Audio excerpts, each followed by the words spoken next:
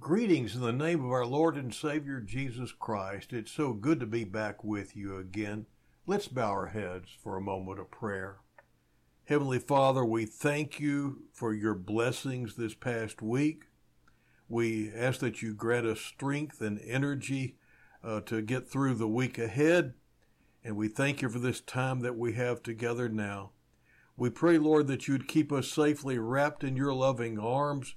Bless us with your peace that passes all understanding, and keep us covered with the blood of Christ. It's in his name we do pray now. Amen. This is Ascension Sunday, and I would like to just read the account of the Ascension as it's found in the book of Acts, the first chapter, the 1st through the 11th verses. In the first account I composed, Theophilus, about all that Jesus began to do and teach, until the day when he was taken up to heaven, after he had by the Holy Spirit given orders to the apostles whom he had chosen. To these he also presented himself alive after his suffering by many convincing proofs, appearing to them over a period of 40 days, and speaking of the things concerning the kingdom of God. Gathering together, he commanded them not to leave Jerusalem, but to wait for what the Father had promised, which he said, "You heard from me. For John baptized with water, but you will be baptized with the Holy Spirit not many days from now."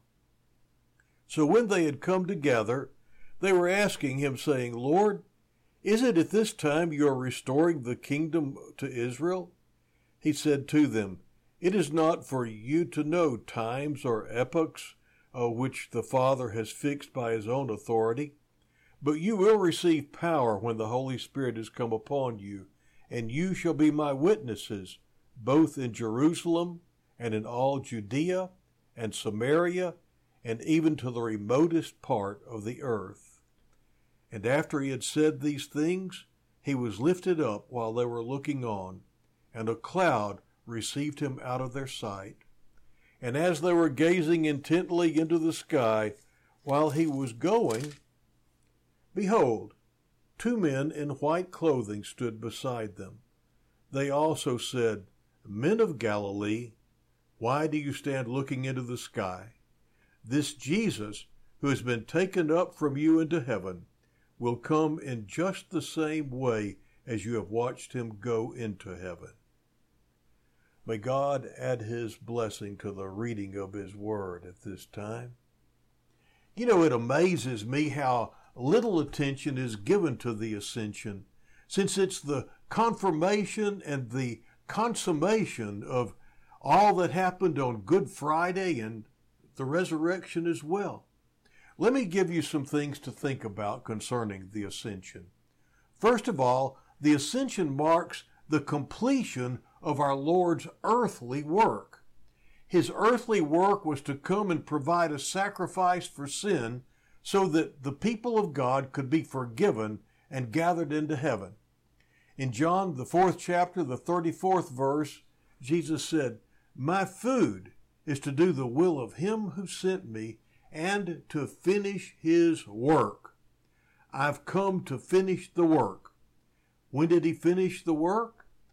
John 19:13 says, he said this on the cross, "It is finished." The work of providing the acceptable sacrifice was finished there on the cross. In anticipation of having finished the work, you remember in John 17 verse 4, he prayed to the Father, "Father, I glorified you on earth, having accomplished the work which you gave me to do." He anticipates, you see, his accomplishment even before it happens. He came to do the work of the Father. Throughout his life, he said, "I only do what you show me to do, that you tell me to do. I only follow the Father, his will only."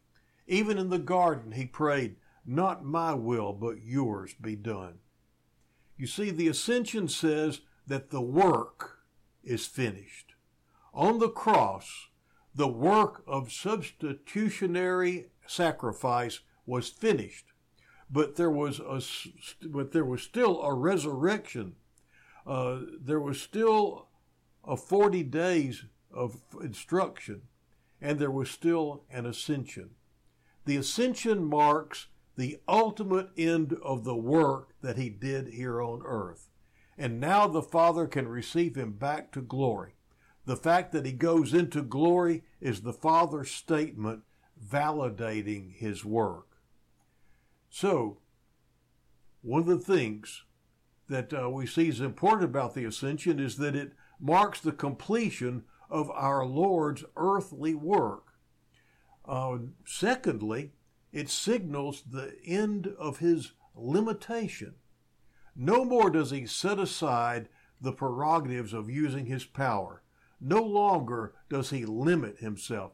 He prayed in John 17:5, Father, give me back the glory I had with you before the world began.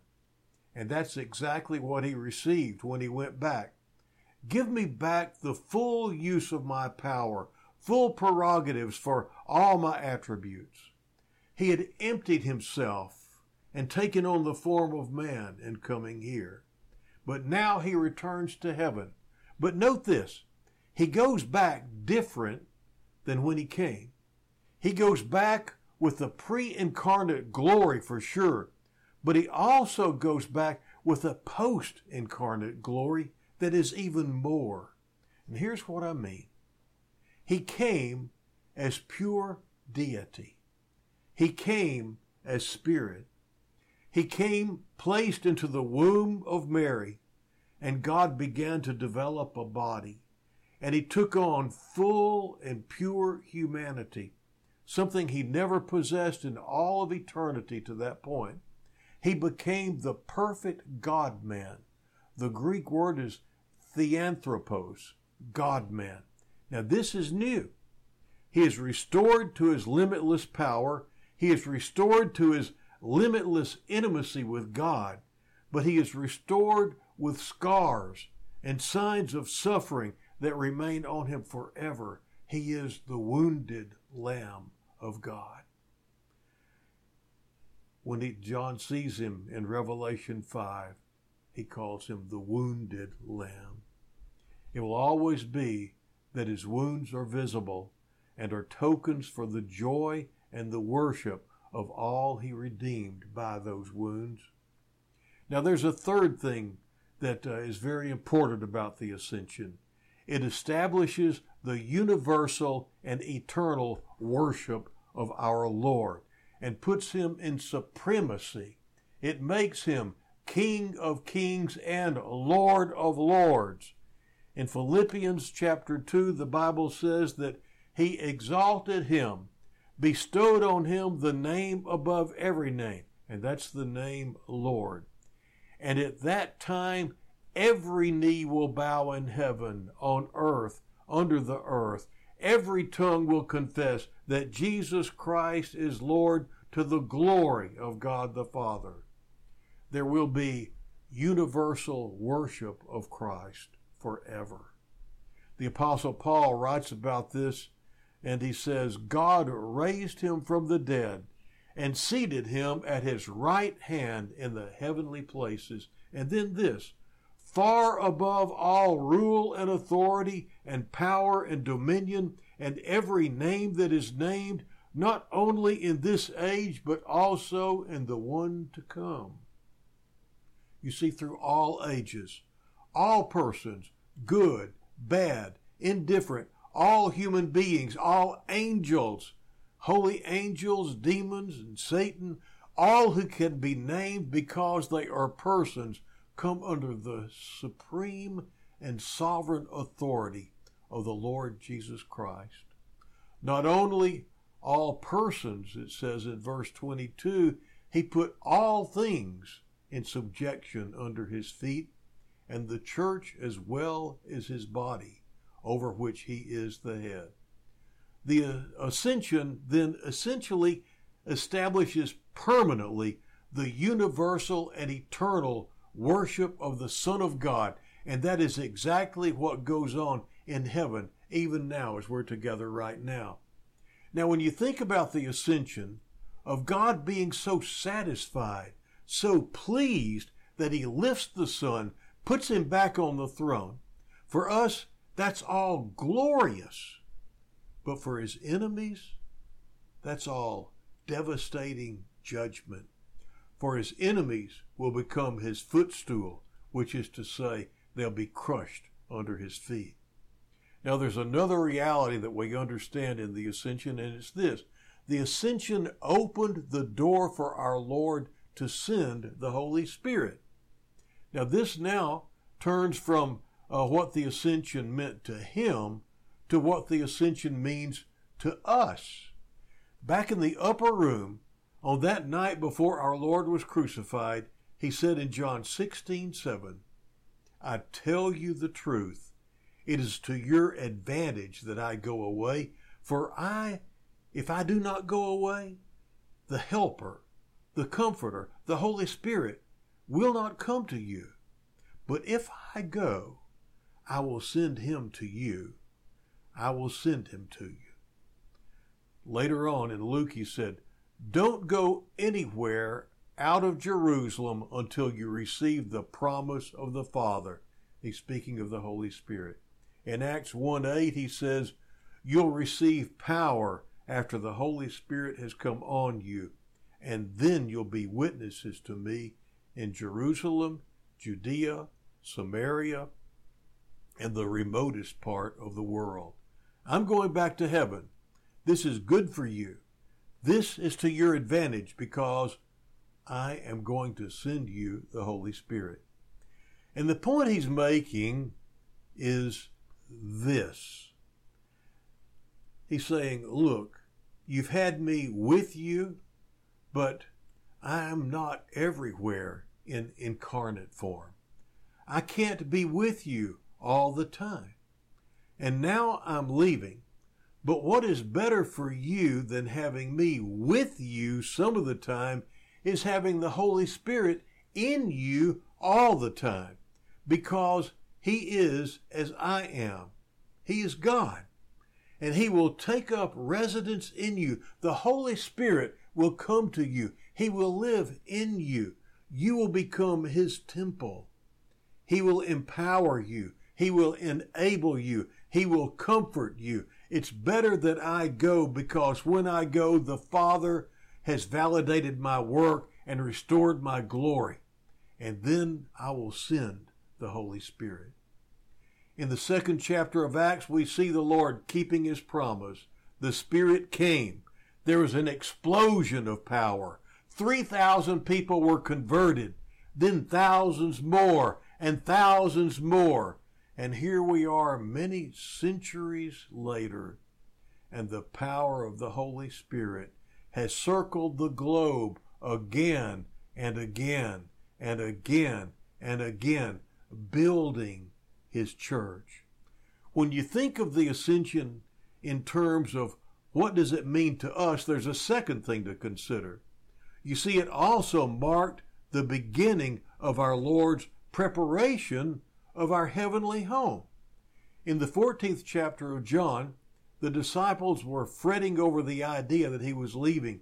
And he says in chapter 14, verse 1, don't let your heart be troubled. Believe in God. Believe also in me. In my Father's house are many dwelling places. If it were not so, I would have told you. For I go to prepare a place for you. And if I go and prepare a place for you, I'm going to come again and receive you to myself. That's not going to be an unoccupied place. I'm going to go, I'm going to prepare it for you, and then I'm going to come back and get you and take you there. So, what is the Lord doing now? He hasn't gone into retirement. He's not just resting, sitting on his accomplishments. He's in heaven now, preparing a home for you and for me. Look at the beautiful world in its pristine glory before the fall that he created in 6 days. A universe in 6 days, imagine that. what can he do with all this time in heaven? What glories do you think we'll see when we get there? If we read Revelation 21 and 22, you'll see a description of heaven, and it's breathtaking if you really envision what John is talking about there. Now, there's something else that's happened to us because of the ascension. It marked the passing of the gospel responsibility from the Lord to his followers. You see, Jesus didn't finish the work of the gospel ministry. He finished the work of redemption. He didn't finish the work of the gospel. He began it. And once he was taken up to heaven, it had to be passed on to somebody else. And so the Holy Spirit gave orders to the apostles whom he had chosen. The baton passes from the Lord to the apostles, and the Holy Spirit brings the power and the calling to fruition in the case of the apostles. So what happens after the apostles? After the apostles came, the believers in the church wound up having to take up the baton. Look at Ephesians 4, again talking about the ascension in verse 8. When he ascended on high, he led captive a host of captives. You see, he took those with him that he had purchased at the cross in Calvary, and he gave gifts to men. And that's a portion of Scripture straight from Psalm 68, but it's talking about the ascension. In verse 9 of Ephesians, it says, he ascended. And then in verse 10, it says, he descended so that he could ascend above all the heavens, so that he might fill all things. You see, he goes back to the omnipresence, omnipotence, and omniscience of his eternal being, and he fills all things. And then it says he gives. And what does he give? He gives apostles and prophets and evangelists and pastors and teachers for the equipping of the saints for the work of ministry, to the building up of the body of Christ. So see, you have a part in that. You are being equipped by the prophets, evangelists, pastors, and teachers so that you can be about the work of the ministry. This is the work of the ministry of the gospel is not something just for preachers and teachers. You're being preached to and you're being taught so that you will be equipped so that you can minister. And there's never been a time when ministry was more needed by you than more needed by others than right now. And you are here now to be fulfilling that ministry. So what happens at the ascensions? The Lord passes on the baton to the apostles and the New Testament prophets, and they pass the baton on to the evangelists and the pastors and the teachers, and so it goes through history, and all of them are being equipped to help us in the ministry. And you can do it. You can do it because you have the power of the Holy Spirit that dwells in every single believer. Now, there's another thing that He's given us that's also important, that's tied to the ascension.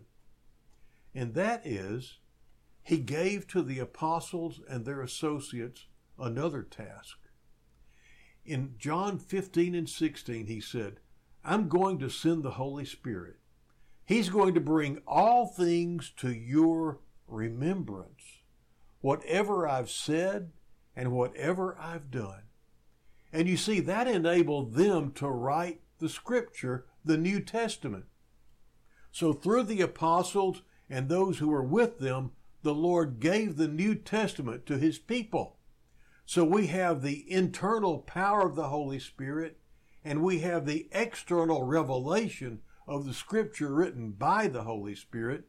So we have the book that the Spirit authored, and we have the author living in us, and by the Word and the Spirit, we are empowered to finish the work that Jesus began.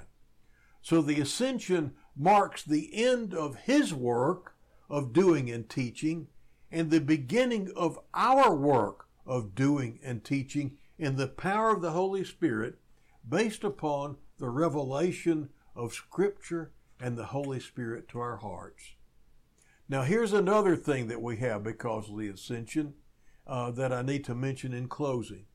Hebrews chapter 4 and verse 14 says this: "We have a great high priest who has passed through the heavens."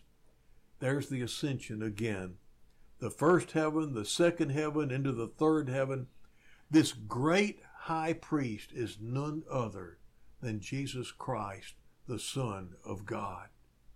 And knowing that he is there, and he has us in his heart, and nothing will ever separate us from his love, we never have to fear that we will be forsaken or that we will be lost. We do not have a high priest who cannot sympathize with our weaknesses. So you say, well, wait a minute. He's our high priest. He goes into heaven for us. We can count on his faithfulness. But what about our sin? What about our weakness? No, we don't have a high priest who cannot sympathize with our weaknesses, but one who has been tempted in all things as we are, yet without sin. Which is to say, he knows temptation to its max because he never gave in. He gets it. He understands our weakness. So rather than fear that he might forsake us, let us draw near to that faithful high priest, that sympathizing high priest, with confidence to his throne of grace. We're going to always need grace. We will never be acceptable on our own. We go back again and again to the throne of grace. And what do we receive? We receive mercy and we receive grace to help in time of need. He is our merciful, faithful, sympathetic high priest who intercedes before God with his nail-scarred hands. And that's why chapter 7 of Hebrews verse 25 says, he is able to save forever those who draw near to God through him. So how does he do that? He always lives and makes intercession for them. He brings us to glory by his constant intercession on our behalf. And though there may be those that accuse us, and though Satan might accuse us, no accusation will stand. Nothing will separate us from the love of God in Christ Jesus our Lord. Now then, there's one final reality when you think about the ascension, and that's exactly where we started in Acts chapter 1. The angel said, "This Jesus, who has been taken up from you into heaven, will come again in the same way, just as you watched him go into heaven." How did he go? In the clouds. How will he come? In the clouds. The ascension guarantees the Lord's return. I'm going to repeat that. The ascension guarantees the Lord's return. Everything that he has said up to this point that he was going to do, he did. He said he was going to die and rise again in 3 days, and he did. He said he was going to ascend, and he did. He said he was going to send the Holy Spirit, and he did. And he said that he was going to return, and we know because of the ascension that he will return. He says, "I'm going to prepare a place for you, and I'll be back to get you." Our Lord in the ascension is exalted. His humiliation is over. He's been given back the full glory that he had before he ever came into this world. He is there to receive universal and everlasting adoration. God has put him in the place for that. The Father has. And that's where it all begins with us, giving him the adoration and the love that he is due for the beauty and the glory and the majesty of just who he is. Remember what we talked about last week?